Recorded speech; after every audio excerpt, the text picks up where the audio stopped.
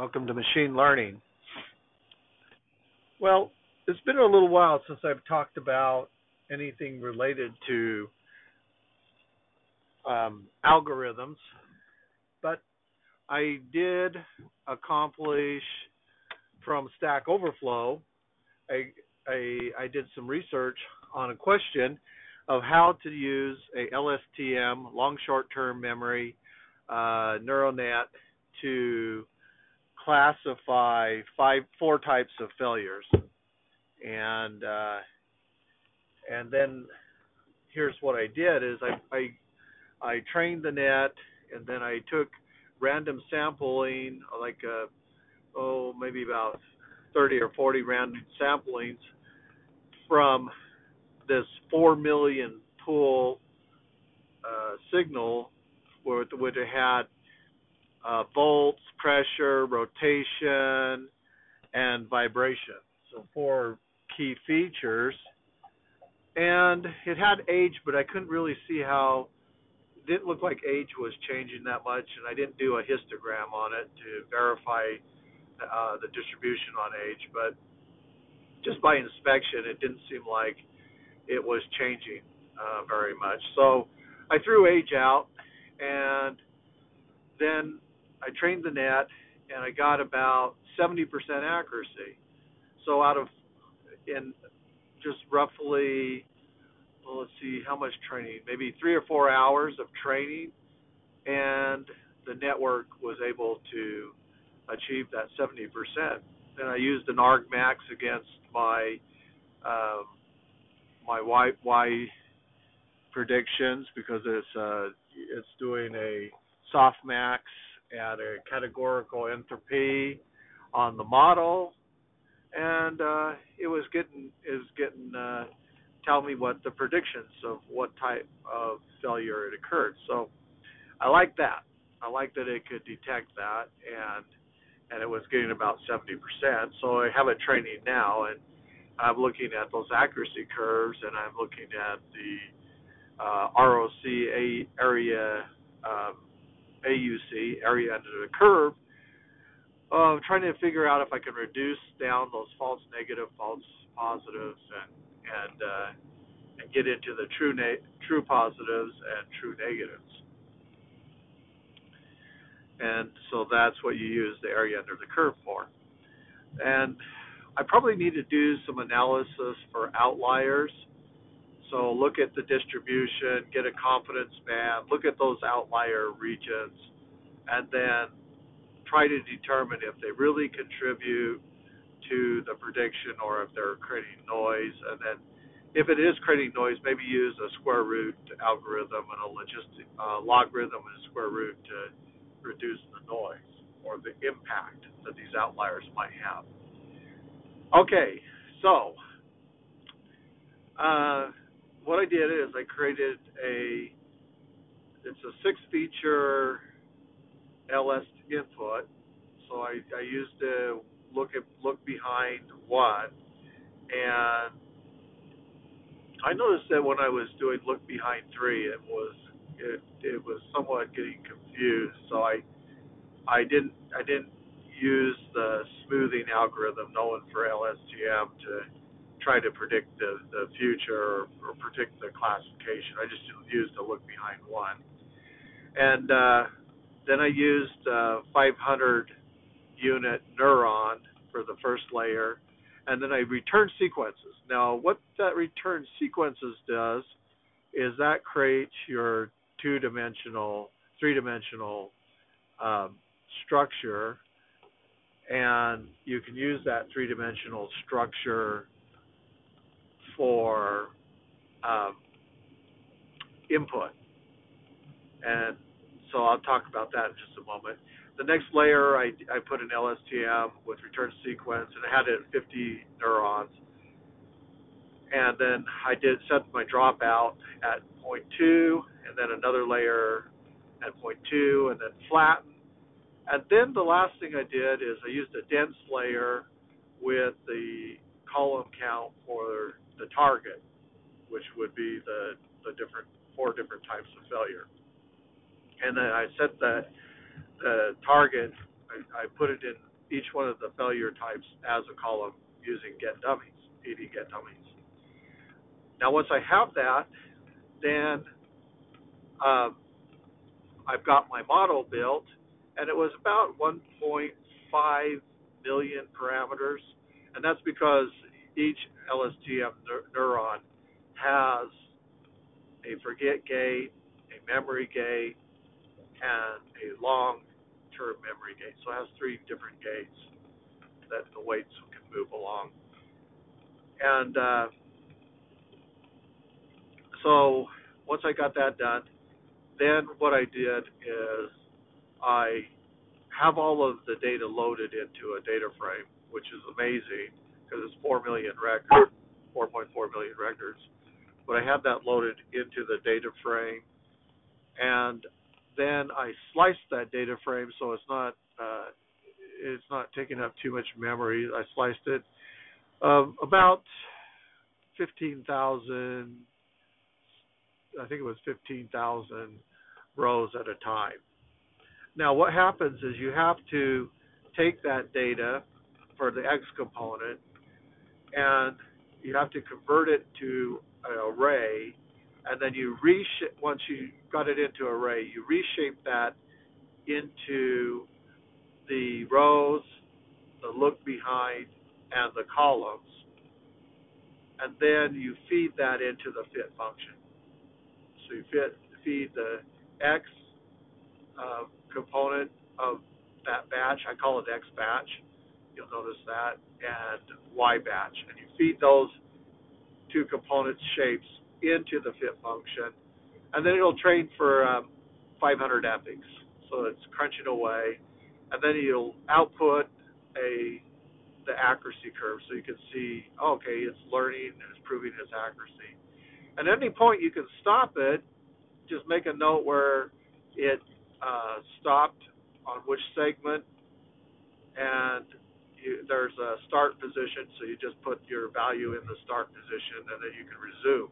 Now, it's saving those weights after each training cycle, so you run 500 epochs, and then it'll save the weights to the weight file, and then on the next slice, it'll read those same weights back into the model and begin training there.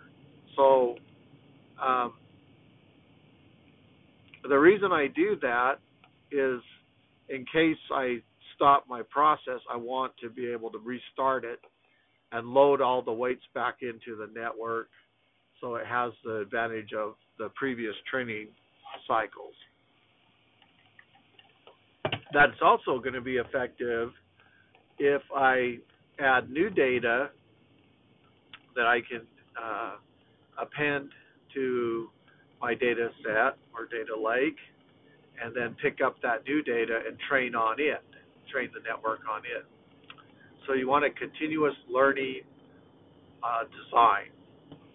Okay, and I've previously talked about how I did the prediction. So I randomized a set of integers from the size from in the range of the data frame. So it's pulling random index numbers, integers, and then I use the I location on the data frame to get the X component to check my predictions and the Y component, and I do the dummies thing on it, and then feed that into my model.prediction, and it outputs a array of predictions, and then I just cycle through the array of predictions and mp.argmax it to find out which one of the classifications it was. So it's not going to have more than one classification. It's going to be one of 4. So that's how I do it, and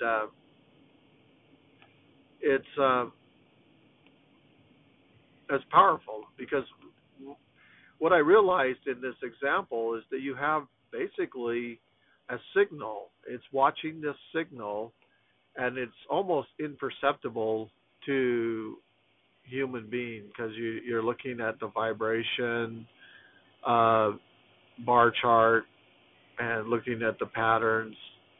Difficult to know at what point there was a failure that way. You're looking at all these different patterns, and couldn't see, just by observation, I couldn't predict when a failure was going to occur or why. But the neural net could, and could 70% of the time. So that's real powerful. It seems like we should have neural nets in almost everything that's mechanical, because it can learn from anything that it can take sensor readings from. And so, it could be watching your car and listening to the vibration on the car to indicate that it's not running well. Or it could be listening to the vibration on the tires to tell when the tires are out of balance or alignment and need to be corrected. So there's a lot of things that AI could provide for mechanical machinery that's expensive, and it could be constantly monitoring that, and then on your computer display providing natural language processing conversion of the signal to natural language to explain what's going on. So you hear in a GPT-3 type voice exactly what could be possibly going wrong. And the system is learning.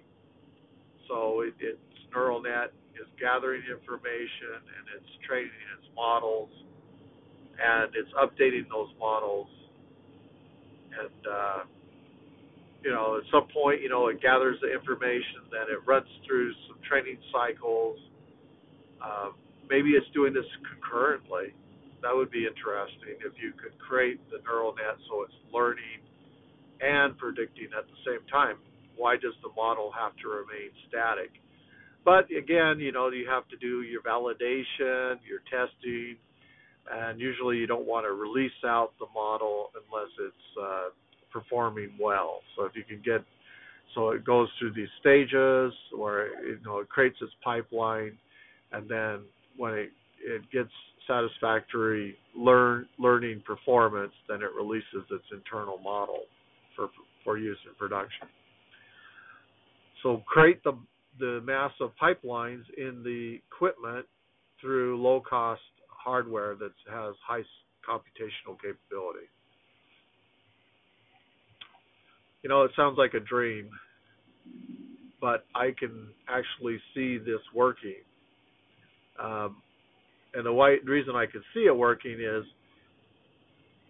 I could almost do it myself if I learned more about hardware. But you don't really need to know too much about hardware, because the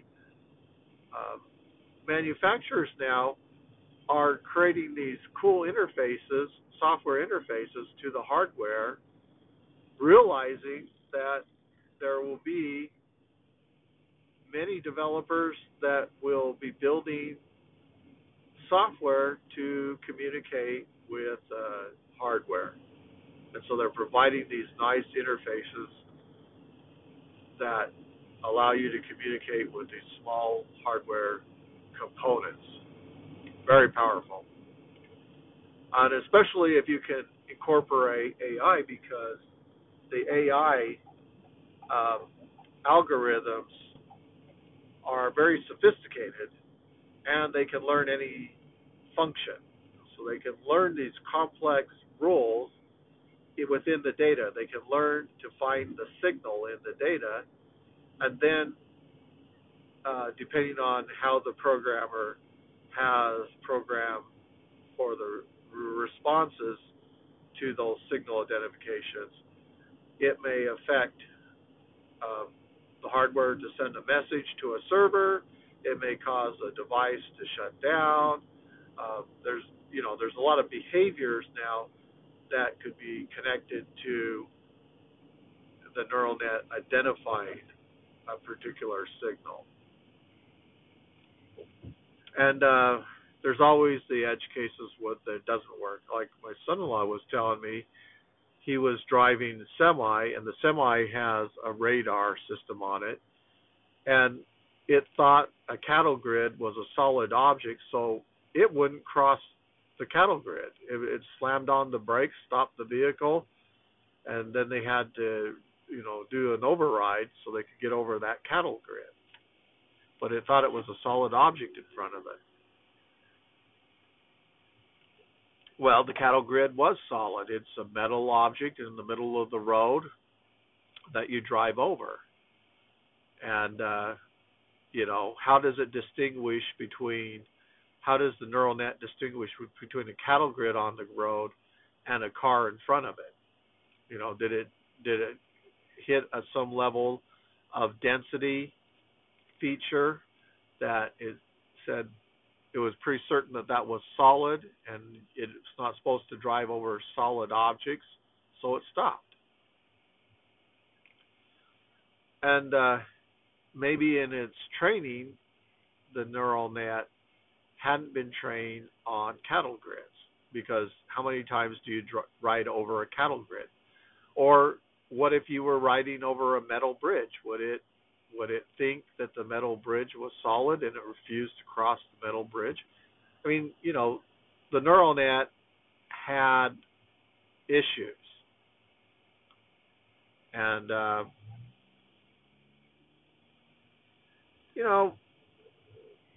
it's useful, and they're trying to learn and get better, and that's a good thing. But you have to understand that a neural net will never think like you or I, because it's really just calculating probabilities. So it's best where it can calculate probability of certain things, labeled objects, and then try to predict the relationships by probability. So maybe if two things are in close proximity to each other, it means something.